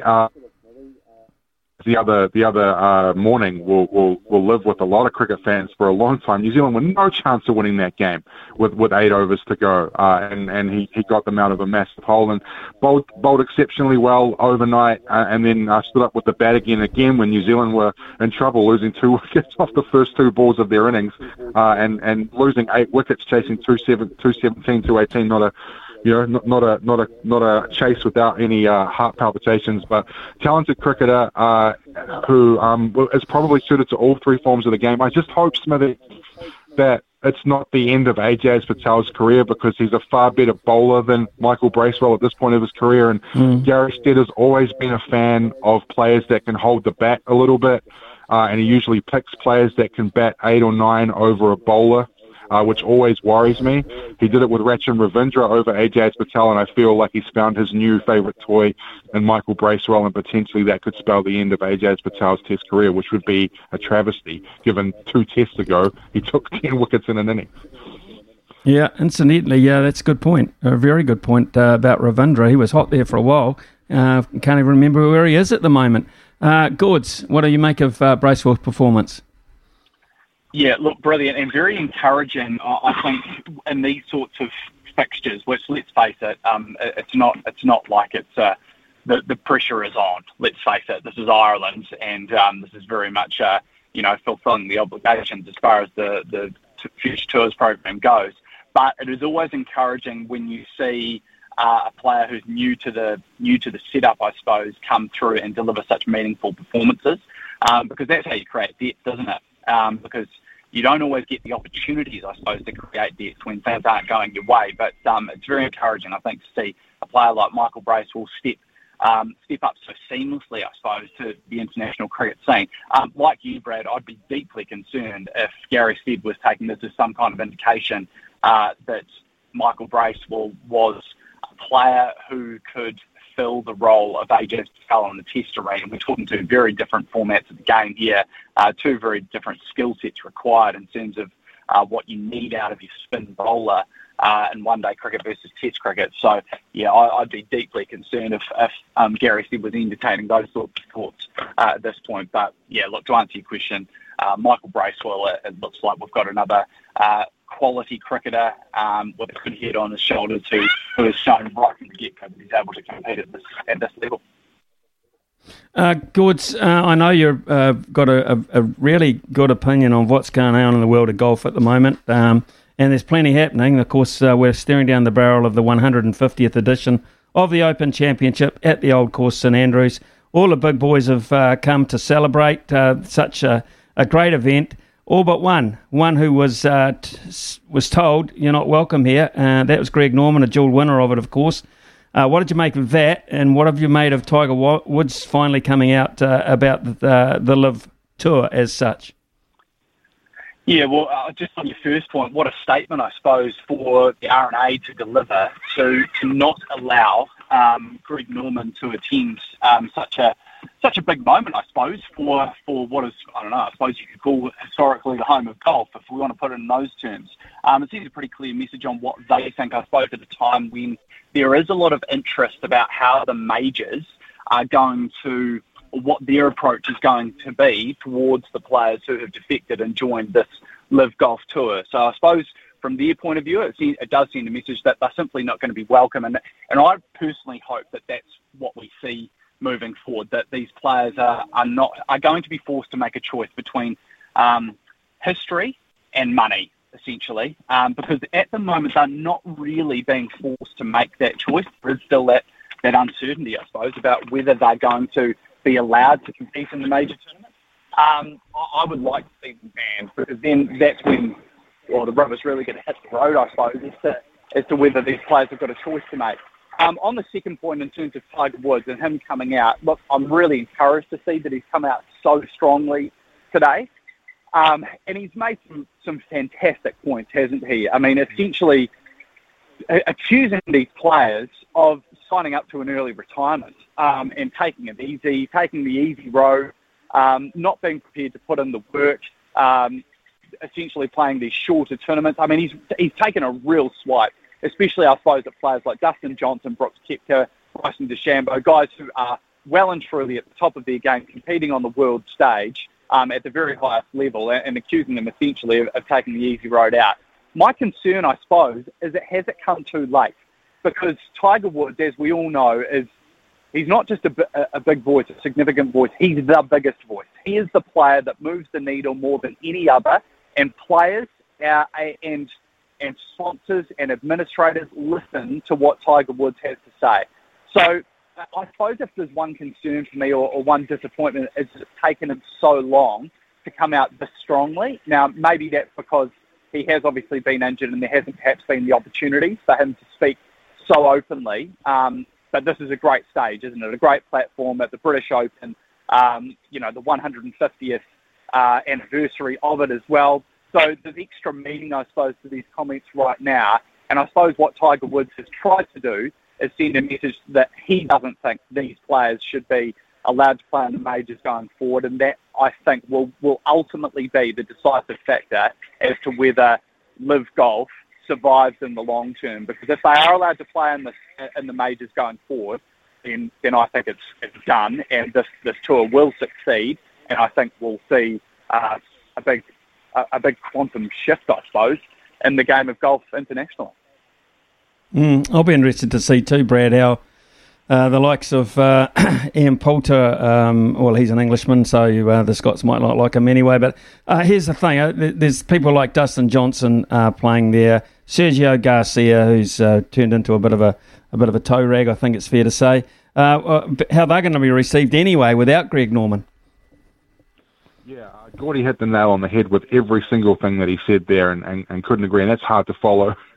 But yeah, look, we know that British and European fans are particularly rowdy, and we've seen that at the Ryder Cup before, and I hope they make their feelings known, because I think there's a lot of golf fans that have been hurt by this as well. I mean, I was surprised the way the dominoes fell after that first week, and then all of a sudden Koepka's involved and Bryson DeChambeau's involved, and look, I actually thought Tiger Woods was probably a pretty good candidate for the LIV Tour, given that he's got nothing left to prove, and I think it's great that he's shown his integrity by sticking with away from the Rebel League. But yeah, look, I think those players could be in for a pretty hellacious couple of days. Much like Quade Cooper at Eden Park in the World Cup all those years ago. I think it could be something similar.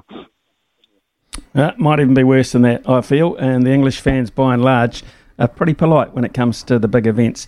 Gords, I won't give you a reply at this, but you'll be thrilled to learn that the English pathway for Manchester United on terms of homegrown footballers was confirmed with the goal scorers last night against Liverpool too, with Jadon Sancho, Fred Marshall and Facundo Pellistri all able to net for Manchester United. So that's a wonderful pathway that they're producing there. So, and I'm not going to give you the reply about Liverpool's side. So there you go. Andrew Gordy, enjoy the rest of the school holidays. Brad Lewis, thank you very much for your time this morning. And we shall have another panel at the same time tomorrow morning. This is Mornings with Ian Smith on SENZ. A lot of text to read out, including one from Stefan from Christchurch here. Just started listening to you guys in the last month or two. Been loving all the chat. Question regarding all this head contact stuff going on in rugby at the moment. Where is the onus on the ball runner around their technique? Surely there should be some responsibility about the approach to contact to reduce their risk. Where does it stop when ball runner creates risk in a tackle but doesn't get punished? Well, there is an onus on him as a ball carrier. He can't drop his shoulder into anyone's head. He can't drop his shoulder or his head into anyone's head area. If he initiates the contact in that regard, then he'll be pinged for that. Don't you worry about that.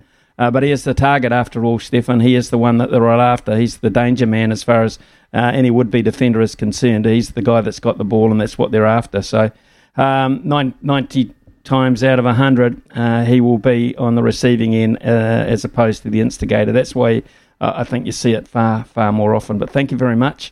But worth keeping an eye on, that's for sure. Smithy, the Angus thing isn't very complicated at all. He is in an upright position. The team needs to look at their tackling skills. Another one that's coming this morning. What was the difference between the Kahui tackle on Mitch Hunt in Super Rugby compared to the Angus Tu'ava tackle on Saturday? Have to look back on that, but perhaps not so much. Obviously, Brian says, good morning, Ian. We can moan about the rules until the cows come home, but it will not change a thing. The All Blacks and the coaches have much more pressing concerns, and this weekend's test is a turning point for all leading towards the World Cup. And yes, Brian, we should not at any stage lose sight of that, because it is a massive, absolutely massive test match. Smithy, World Rugby is a joke. How can a player get suspended for 3 weeks for an accidental head knock when his head was upright, not bent at all? It was the jolt of the tackle. Come on, this is a joke, guys. I feel sorry for the player if this is how it goes. Now have no tackles at all, have touch, because this is rugby. Hard men, not soft men. World Rugby need to wake up or you will lose your fans. And that's Kerry from Whanganui. Kerry, thank you very much for your text there. I agree with you. It's getting softer and softer. And just share a beer with a few of the old stooges and they'll tell you that it's just not the same anymore. And they're all pretty frustrated by it, as you are as well. So we'll be back with some more texts in the next hour, but we have to get to Louis Herman Watt and the TAB before 11 o'clock. Smith on SENZ. The loveracing.nz update. Your home for everything thoroughbred racing. Visit loveracing.nz. Racing's biggest fan. We said it yesterday, thank goodness for synthetic tracks, because we have got racing today. 9 races beginning in about half an hour's time. Louis, anything for us? Oh, Smithy. Yeah, look, it's a tricky old day there, but ipso facto in the first, it's only half an hour's time, so you'll be able to watch and see where I'm at. It's one on the course before. The Sapita Vallecolours seem to have been flying on the synthetic. Rambo and Julia Ritchie, their trainer, and Sam Weatherly, who seems to... Well, whenever he jumps on in those colours, he seems to go pretty close. So that's in the first race. I wouldn't mind that each way, $5.50 and $2.10. And the one we're watching that's stepping up in class today is Fiscal Fun in race number 3. We've had success with Fiscal Fun, as many people would have, on the synthetic, because she is 4 starts for 3 wins and a third. She goes up from rating 65 to rating 74 company today. Gets barrier 2, really important, because she loves to get up on the pace. So if Courtney Barnes can get her out on the barrier and get her rolling along in a nice rhythm, she could be a chance to upset them, I guess, in her first start at rating 74 company. But as always with the Cambridge synthetic at this time of year, when you've got plenty of maidens, it will be even fields, it will be even races. Race 5, Sweet Talkie, another one Ryan Elliott rides for Mark Forbes, which I'd be watching. But just, I think you'll get a price here and there, so don't be afraid to take something rough, because on these synthetics, you're never really sure. Well, someone can get to the front and run them along. You can get one at a nice price, Smithy. Good on you, Louis. Thank you very much for that. I shall heed that advice. I'll also heed the advice of Pip Morris, who joins us now from the TAB with Greyhounds coming out of Palmerston North today. Pip, plenty of sport on as well to bet on. Good morning, Smithy. Yes, certainly is. Your 12-race program. I'll be calling the last 4 and really keen on Big Time Rover in race 10. It's Mark Rosnos's best bet, but he beat me to the punch. So 3.20, I think, into 2.8. She looks a nice way to play. And yes, for the sports side of things, well, of course, we've got Origin this evening. Queensland with 20% of the money staked, and New South Wales 76%. So 27% to Queensland, 76% for New South Wales. Obviously, losing Cameron Munster has just been such a big loss for Queensland, so head-to-head market there. Nathan Cleary, anytime try scorer, and New South Wales win 13 or more at 7.50 has been the most popular power play, Smithy. And New South Wales 13 or more most popular winning team and margin option. And can tell you, Valentine Holmes at 3.50 by far the most popular player for any time try scorer. So keen on the Queenslanders to get one with him. And for the All Blacks, there's been 10,000 and 5,000 on them to bounce back at $1.25. The Kiwis certainly keeping the faith there. And 4,800 on Ireland to cover the 12.5 point start, Smithy, at 145. And aren't they playing well at the moment? Weren't they indeed, Pip? Thank you very much for that information. I love Ireland with that point start. I've got to say, they score first and all of a sudden you're 20 behind with a 12.5 point start. It's incredible. 10.59 here, coming up to 11 o'clock. We'll have golf after the break. It's Open Championship time. David Bileski will be with us again. Stumps to behind the mic, nothing gets past Smithy. This is Mornings with Ian Smith on SENZ. 11.03 here on SENZ, and it's something special every year. But this one even more special because it's the 150th edition of the Open Championship. It will be played on the old course at St Andrews. So many little idiosyncrasies about the course and the event itself. One of those this year in particular, that all those that have qualified are eligible to play. And what I mean by that is the live golfers will be there. One who won't be is Greg Norman, whose invite was canned, not even allowed to there to go and reminisce and celebrate his 2 victories in the championship. So they've made a statement in that regard. Joining us now to talk about the Open itself and these events surrounding it is a man we had on last week as well. He became so popular, we just thought we'd have to get him back straight away, David Bileski. David, thanks for rejoining us. It's getting close and it's getting interesting. What did you make of Tiger Woods' comments, mate? Morning, Smithy. Good to be back. Yeah, look, I thought it was a pretty damning report, wasn't it, from Tiger? And you know, there's despite all that Tiger's been through over the last decade or so, he still really is the voice of golf.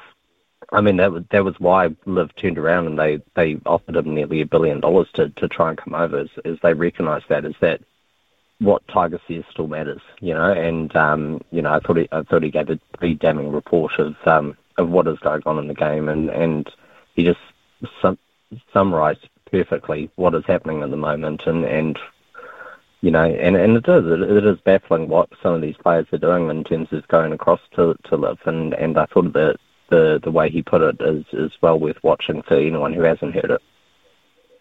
Yeah, to me it was sort of summed up by money for nothing or money for next to nothing. Look, 3 rounds instead of 4 rounds. You know, it's a great reward for non-achieving, basically. So I think that was along the lines he went. And one of the points he made is that 4-round golf, they play 3 rounds in the Live Tour, of course. 4-round golf is a test of someone's stamina. It's a test of someone's nerve. It's a test of someone's patience without a guarantee at the end of the day, which Liv has got.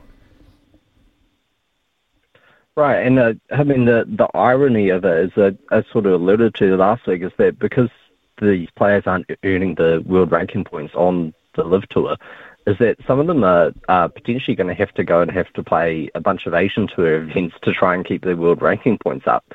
So this argument of playing less golf could actually end up being playing as much or more golf in the end in order to maintain their world ranking points. So it's all just a facade, really. And you know, I think as a golf fan, and I know that there's many other golf fans who are out there as well who feel the same, you just want some of these players to come out and just admit that they're doing it for the money. Like admit that you're taking the paycheck, and that's fine. That's your decision, but you're doing it for the money. You're not doing it to grow the game. You're not doing it to play less golf. You're doing it because you've got an extremely big check to go over and play some tournaments. Totally agree. Absolutely. And that was a point Justin Thomas made about a week ago as well. Okay, let's look at this Open Championship. David, can we? Where does it rank for you in terms of the majors? Well, I mean, look, the Open has to be right up there, and the Open at St Andrews is just such a rare event, and just Rory McIlroy described it in his press conference yesterday as the holy grail of golf.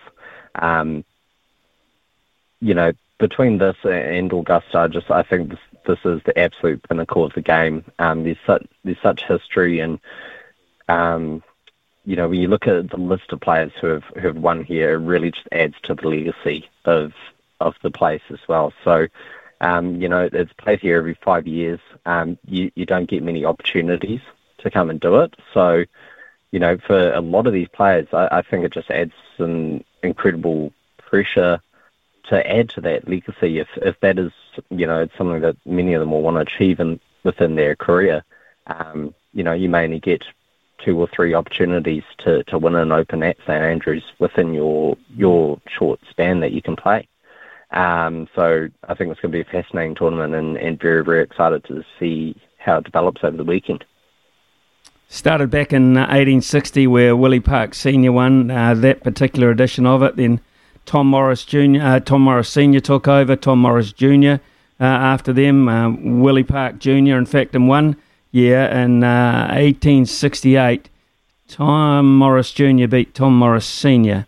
to win the Open. I mean, it's just steeped in so much absolute history, which still survives around the course. Now, tell us a wee bit about the course itself and the uniqueness of watching it, because you're not really allowed on the course itself, are you?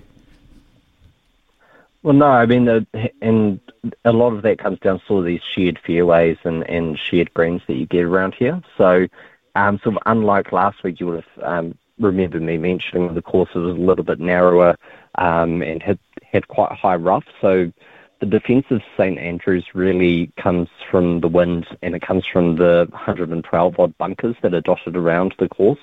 And some of those bunkers are iconic. They're named. And they've been named after different people who have had a tendency to end up in them, or one's called hell because of the effect it can have on golfers' games. So, you'll hear a lot about the course in St Andrews that you've got a tendency to miss left is the way, and it's a very traditional links course in terms of you've got 9 holes going out and 9 holes coming back in. So because you've got these big double shared fairways where, say, when you're hitting down the first, you've also got the 9th coming back. If you spray your ball left, you're basically just ending up in the biggest fairway in all of golf. So it is a very, very interesting place, and obviously, the spiritual home of the game as well. So we're really looking forward to seeing the footage and seeing who can win their way around. It is, and you get to know the course and those idiosyncrasies the more you watch it, and it's almost becomes a little bit Augusta-like because you get to know the course so well. One of the little quirks about it is it's a one tee-off event. In other words, they don't tee off 10 and then play off 1 tomorrow. They stay off 10. And there's actually, in effect, 9 hours and 41 minutes between the first tee-off time and the last tee-off time, which means you can play your round of golf, can be home with your feet up if you tee off early, and the other guys haven't even arrived to their course to begin their practice. It's quite staggering in that regard. It is. I think it's fantastic, though, isn't it? I mean, like as a golf fan, you can jump back in whenever you want throughout the day and join in that regard. Where that does become an effect is potentially all the different weather windows that these players then have to play through. Even when we've got the traditional sort of like AM groupings and afternoon groupings for players, you can see a big difference in terms of the weather. But with Scotland, the sun's rising at 4:30 a.m. and it's not going down until 10:30, so they can play this kind of extended schedule. And you're just crossing so many different hours, and the wind is just so liable to change. And I think the course itself, if you haven't got the wind, it could be a birdie fest. A lot of these holes are drivable. There's 4 or 5 par 4s that some of the longest drivers in the world will be able to reach. If you've got the wind, then it just becomes too dangerous to take those risks. And you've got these bunkers that are just incredibly, incredibly difficult to get out of. So I think at the moment it's looking like it's going to be reasonably still, in which case we're probably going to expect to score towards about 20 under. If the wind does become a factor, then that will decrease accordingly. Wow, 20 under. That is exceptional. But as you say, the wind could change that in just a matter of hours. So the interesting thing too around the greens, etc. You've talked about these dual pin placements on one green surface. They're massive greens, some of them, but they're also the approaches around the greens full of little swales and hollows and things like that. But we quite often see players at St Andrews in particular putting, and where they would never putt on the PGA. Yeah, I mean, and part of that does come down to the wind as well. It's just the wind can be so ferocious on these London Scoffers because it's just so absolutely exposed. You haven't got any trees kind of blocking the wind or anything like that. So even a short pitch that's only going 30 yards and barely getting off the ground could be affected by the wind, and you'll see these players preferring to try and putt it in that instance. So look, yeah, there is going to be an emphasis on short game, I would think, this week. But certainly, as I alluded to, I think if it stays as still as it's looking, you're going to want to tend to look towards some of the stronger drivers are going to have an advantage of getting the ball in play a fair distance up the road, and then approach play from there and getting nice and close to those pins and taking advantage of those birdies opportunities. Let's look at some of the feature pairings if we can, please. Because Tiger Woods is back in, hopefully the old pins stand up to it. He's with Max Homa and, of course, Fitzpatrick, who has just won the US Open champion. So that's a really high-quality pairing, that one, Matt Fitzpatrick. It is, absolutely. And the funny thing is if you get a chance, go and look at Max Homa's Twitter account, because he's prolific on Twitter.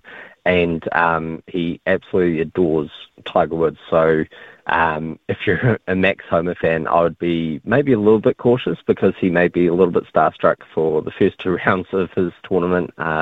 He may have his attention elsewhere in terms of going out there and winning it or playing with his idol. Look, Matthew Fitzpatrick's just come leaps and bounds this year.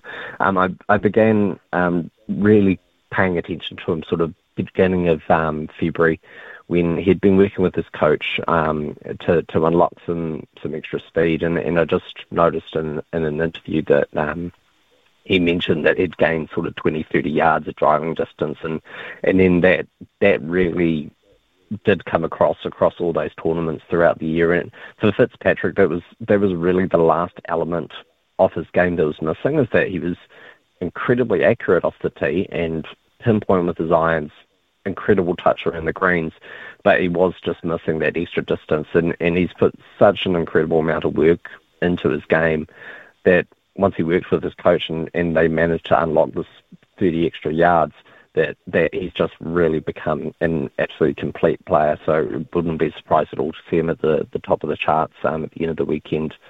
Tiger Woods, of course, the GOAT.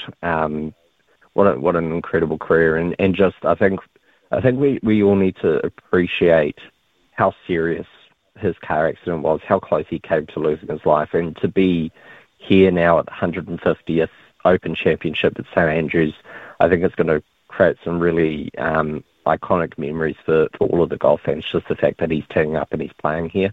Personally, I think a good result for him will be if he gets, say, a top 30. We've seen at the other majors where he has been able to compete and to tee it up, that making the cut has been an achievement, and then his body invariably has broken down as as he's got past those first 36 holes. So I expect that with St Andrews, there's a bit of a flatter walk, and that seems to be the biggest problem with him. I suspect he will make the cut. You know, it's a place he loves. He's openly said this is his favourite course in the world, which I don't know how Augusta National feels about that, but that's fine. But it is his favourite course in the world, and it's a flatter course, so I expect he'll make the cut.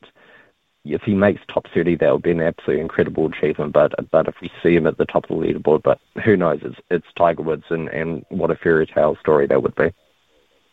Defending champ Colin Morikawa tees off with Xander Schauffele, of course, winner last week at the Scottish Open.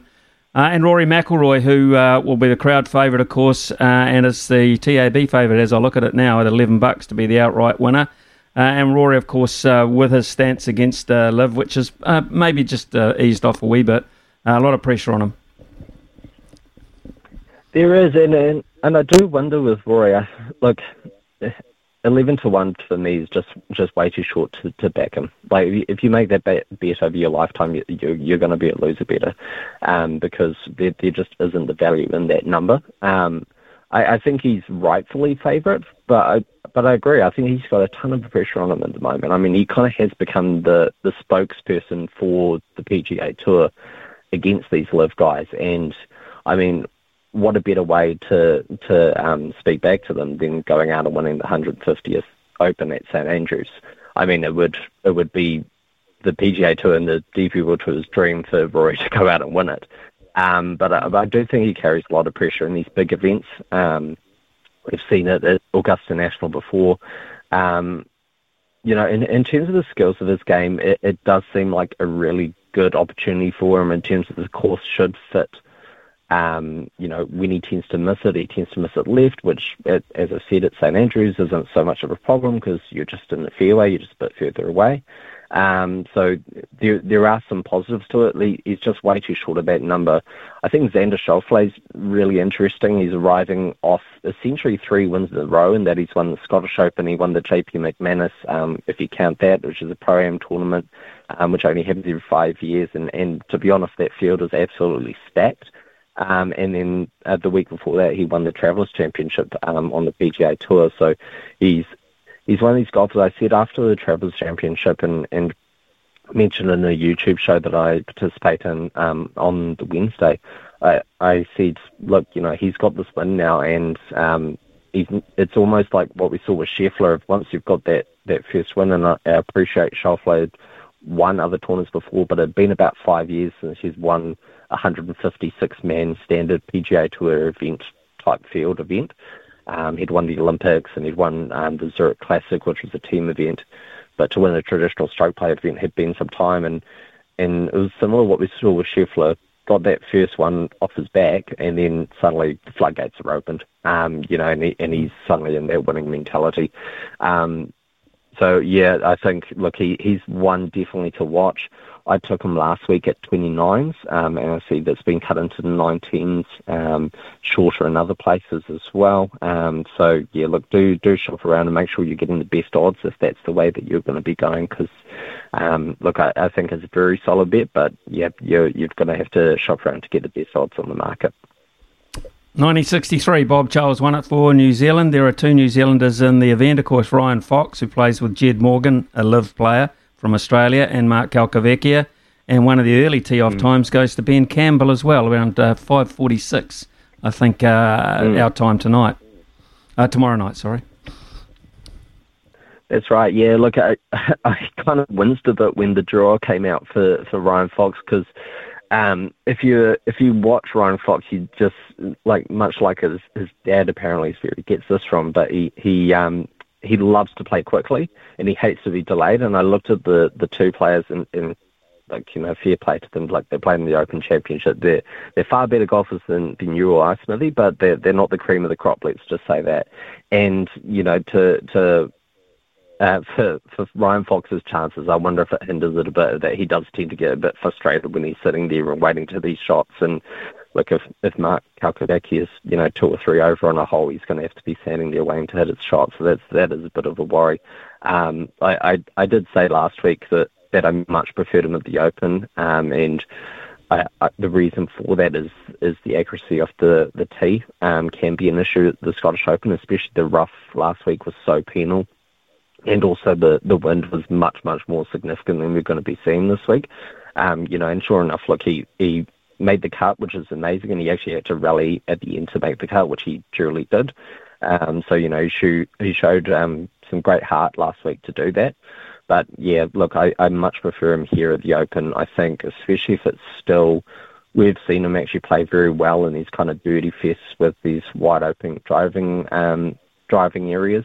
His victory earlier in the year at Ras Al Khaimah came in a similar circumstance of although it's in the desert, sort of undulating fairways, large greens, wind coming off the coast, and like a large, wide open driving areas. So, there's a lot to like here for Ryan Fox, and I know that the 150 that I originally advised my my guys over at Win Daily to get on is long and truly gone.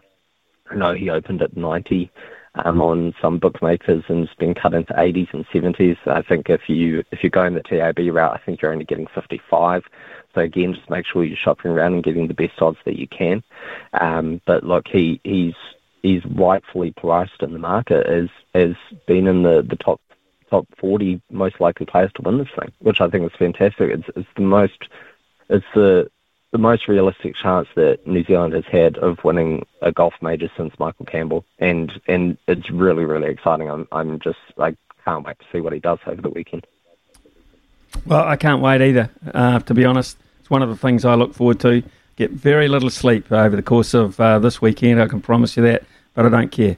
Hey, David, thank you very much. David Bileski, thanks very much for your input and all those little bitsy things around the nature of the course, etc. Invaluable to us who are going to watch over the weekend. I hope you enjoyed as much as everyone does, mate. I hope your punt comes in 29-1. I wouldn't mind a bit of that myself. All the best, mate, and thank you. Cheers, buddy. Thank you. Cheers. David Bileski there, who's his knowledge is really good. It's really cool when it comes to golf around the world, and particularly when it comes to these big events. Incidentally, I can tell you there was a very emotional Jack Nicklaus turned up to St Andrews, one because it's the 150th, but two, because they've made him an honorary citizen of St Andrews, and he's only the third American to ever officially be made the honorary citizen of St Andrews. One is Bobby Jones, the greatest amateur golfer in the history of the game. The other one, a fellow by the name of Benjamin Franklin. Heard of him? 11:24. Summer or winter, he's the voice of sport in Aotearoa. This is Mornings with Ian Smith on SENZ. John has texted in, "Hey Smitty, I've been a rugby tragic involved with rugby since I was 5. I'm now 62. I've played, coached, ref, done admin. I'm starting to get turned off watching the game anymore due to the red and yellow cards. There will be reds and yellows in every game we watch now. It is just sad." John made the point yesterday that I fear for the World Cup, unless something happens in the next 12 months in terms of how things are going at the moment, it will just be a procession, a parade of people being offered a card, yellow or red, throughout that tournament. You can just see it standing out at the moment. You just can, with the different styles of play, the different attitudes, the different way it's been refereed, the different interpretations of some of the things. You can just see when it comes to the biggest stage of all, which is the biggest stage for the players, but also, incidentally, the biggest stage for the referees, it could turn into a card fest, as simple as that. We've got a text here from Carlos saying, Tiger Woods best think twice when pointing the finger at live golfers for being disloyal to the PGA. After all, Tiger is a pillar of example of loyalty. At least some of those live golfers were most likely loyal to their wives. Those in glass houses, says Carlos. Interesting, quite personal. I'm not sure anyone's brought that up at a press conference. That would be an interesting response, wouldn't it, if that was the case? But Carlos, yeah, loyalty is loyalty, as you will say. And as people that live in glass houses, probably one of the greatest sayings in the history of all life. One of the greatest games in the history of all life is Stump Smithy.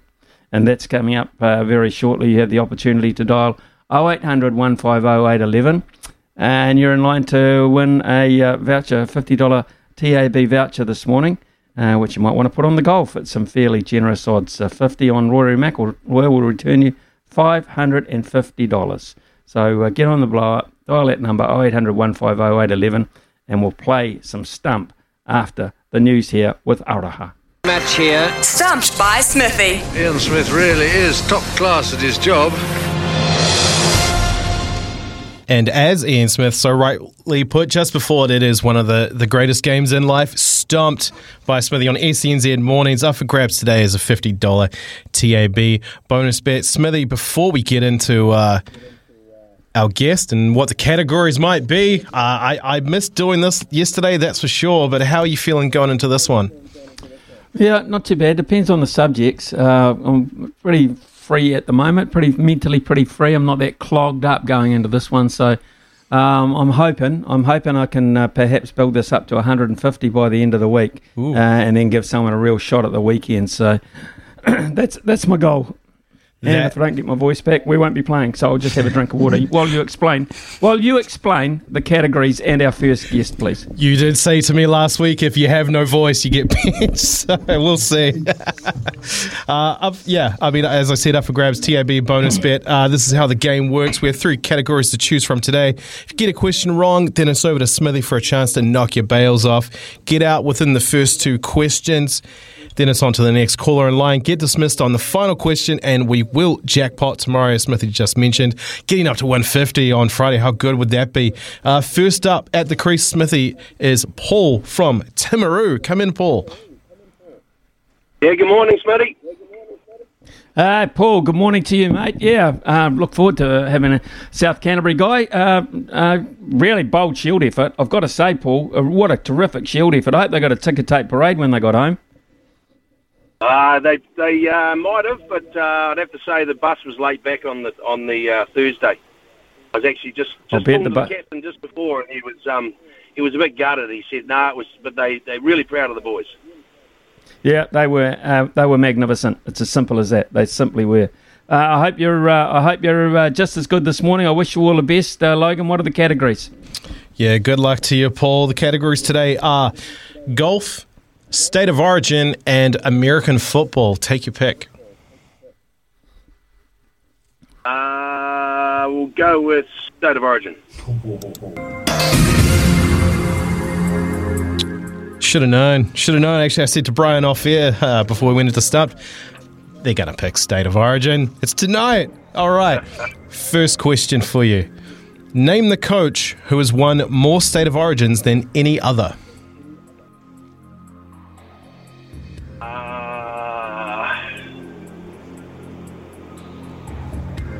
Not Graham Lowe. More State of Origins. Yeah. Honestly, I I'm wouldn't going to have to take Graham Lowe. Okay. One of the worst things I have ever seen done on a cricket field. Smithy. Well, toss up for 2 between me. Can only either be Wayne Bennett or it can be Mal Meninga. So I'm going to go Mal Meninga. Just a couple of chips down the wicket, right in the slot, and away it goes. Yeah. As I say, today, tomorrow, Timaru, not for you. Sorry, Paul. Tony from Christchurch, you're next. Get up into the crease, mate. How you doing? Pretty good, yourself? Not too bad. Smithy, obviously, must be feeling pretty good after that stumping, mate. Second question. I thought there was either Wayne Bennett or Mal Meninga. Mal Meninga had such a great run there for a while. It was just his trademark, really, to be fair, having played in so many good ones himself. So what's question 2? Absolutely. Question 2. Who has played the most games as a captain? Cameron Smith. One of the worst things I have ever seen done on a cricket field. Cameron Smith is a good guess. Smithy, over to you. Wally Lewis, the king. Just a couple of chips down the wicket, right in the slot, and away it goes. Oh, Smithy. Oh, I knew you. You're bringing out the State of Origin history book here. We do have one more. I'm pretty sure he doesn't have a lot of good luck when it comes to stumped. Kerry from Manawatu. Come in, mate. He hung up on us. Oh, he's gone. He's gone. Kerry's gone. We'll give someone a chance to call back in. We'll give someone a chance to call back in real quickly. because we've got to get to other stuff, but we're at question 3. And there you go, Mal Meninga and Wally Lewis out of the same wonderful era in terms of state of origin for the Maroons. So, yeah, here we go. We've got a couple of guys lining up. So, Brian, take your pick and we'll have question 3. All right, we're just taking an executive decision here. John from Christchurch. Come in, mate. You're still in line for a win here. How are you, pal? You all right, mate? Yeah, doing good. I mean, as you probably just heard, Smithy, he is 2 from 2. We'll see how you go with your State of O. Who holds the record as the youngest player to appear in a State of Origin match? And I will give you a hint here. He used to be on Fox NRL's coverage. Well, I'm straight away, I'm thinking Brad Fittler for some reason. I don't know why, but I think it's Brad Fittler. One of the worst things I have ever seen done on a cricket field. Smithy. And this all sets up. Used to be. Used to be. Used to be on Fox's coverage. Used to be on Fox's coverage. Okay. I don't know if this guy was it. I don't know if this guy was ever on Fox's coverage. I don't know, but he was a sensation as a young footballer. Really was. I'm going to go for Bradley Clyde. One of the worst things I have ever seen done on a cricket field. Oh, Smithy, I was really gunning for you, man. Ben Aiken, I think he only was removed from Fox NRL's coverage as of last year. He was the youngest, still holds that record, of course, for Queensland back in 1995, 18 years and 83 days. But, John, because of your quick trigger finger, getting onto the phone when we needed you, you win. 30. Appreciate it. Good stuff. Congratulations, John.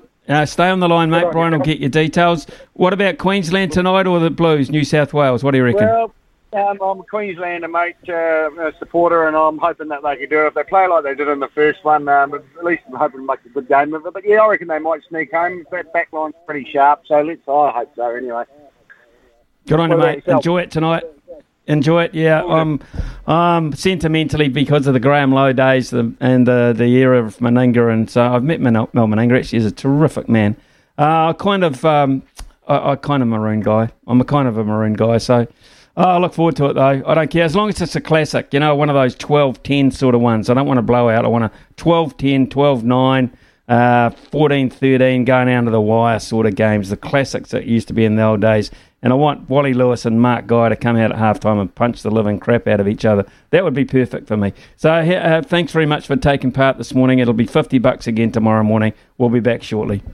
11:46, I should say, sorry. And last night, of course, New Zealand made it 2 in a row against Ireland in the cricket at the Malahide ground in Dublin, or just out of Dublin. And one of the star performers was Michael Bracewell, chasing down 219 for 7, I believe. He scored 42 not out, but the top of the order, we needed a start. We lost our first 2 wickets without a run on the board in the first 2 deliveries of the innings. You cannot get worse than that, clearly. So we needed some substance. They got it from Finn Allen, and Finn Allen made some comments after the game. Yeah, I think obviously it was a tight game, good game of cricket.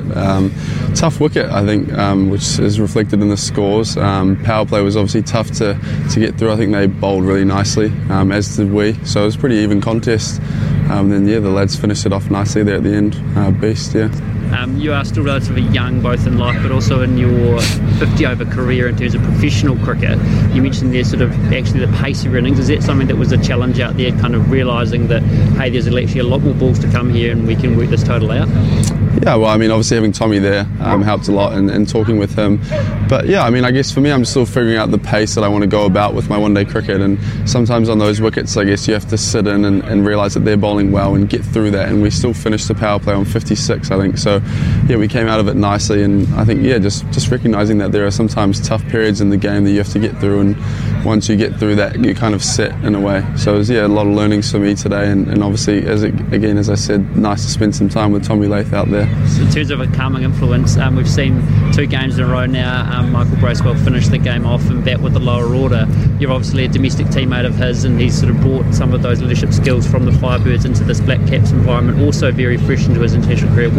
has impressed you about what Michael's been able to do?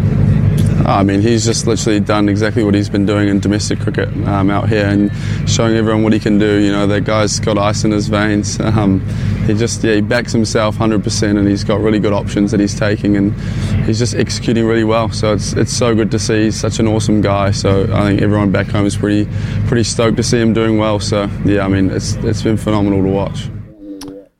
Well, one of the goals of actually playing in this I guess associate nations is the fact you get a chance to blood players and give them an opportunity to win games and perform well, and Michael Bracewell has done that on 2 occasions, and Finn Allen has been picked to do exactly that as well. He's a pretty highly respected player. He's been sought after by Mike Hesson at the Royal Challengers Bangalore on 2 occasions. Hasn't really got a fair crack of the whip as yet, but that might come if he continues to put innings of that nature together with some real responsibility.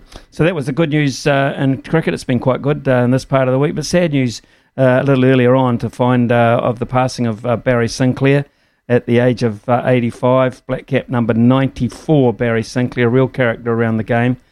Scored 3 Test hundreds, was a student at Rongotai College in Wellington, played for Kilburnie and then Wellington for 16 years before making the North Shore in Auckland his home, where he became an integral part of the North Shore Cricket Club, an absolute enthusiast for the game. I can recall as a youngster, when I finished my primary school cricket in the morning, I would go along to Kilburnie Park and watch some of the terrific players that Kilburnie had in their club side, something like 5 or 6 or maybe even 7 Wellington players at one stage, one of whom was Barry Sinclair. Barry Sinclair used to bat at 3, and if you got within 10 yards of Barry Sinclair while he was waiting to bat, and said anything that would disturb his attention or his concentration, you'd better run for cover, because he was not in the best of moods. He was one of those fidgety little fellas waiting to bat, and he found it very nerve-wracking even at club level. So Barry Sinclair, my early memory is of that, of watching him score runs aplenty at the Basin Reserve, and of course as being a thoroughly decent bloke around the game as well. So pretty sad to hear that passing of Barry Sinclair at the age of 85 late last week or early this week. So my condolences to his surviving family members and those that knew him so well around cricket. And just on an entirely different note, Brandon Smith. We've been talking all morning about Angus Ta'avale copping 3 weeks for his indiscretion from the judiciary. Well, Brandon Smith copped 3 weeks for this. I can't believe it. Hold now! On the mark! Go 2, you shorten it. Go. What was that ball? I didn't hear him. I'm not even going to repeat what he said. Yeah. I'm not even. I'll tell you later off camera. I will repeat what he said, Smithy, because we can say it on air. You just heard it there. Cheating bastard is what Brandon Smith called referee Adam G. Last Thursday night's loss to the Sharks, and so he's got 3 games for that. 3 games, same as accidental head clash, and 1 more week actually than an intentional head butt. That's still the one that staggers me. Good on you, Darcy Swain. You got a good lawyer. At 11:51, we've got Staff coming up before midday.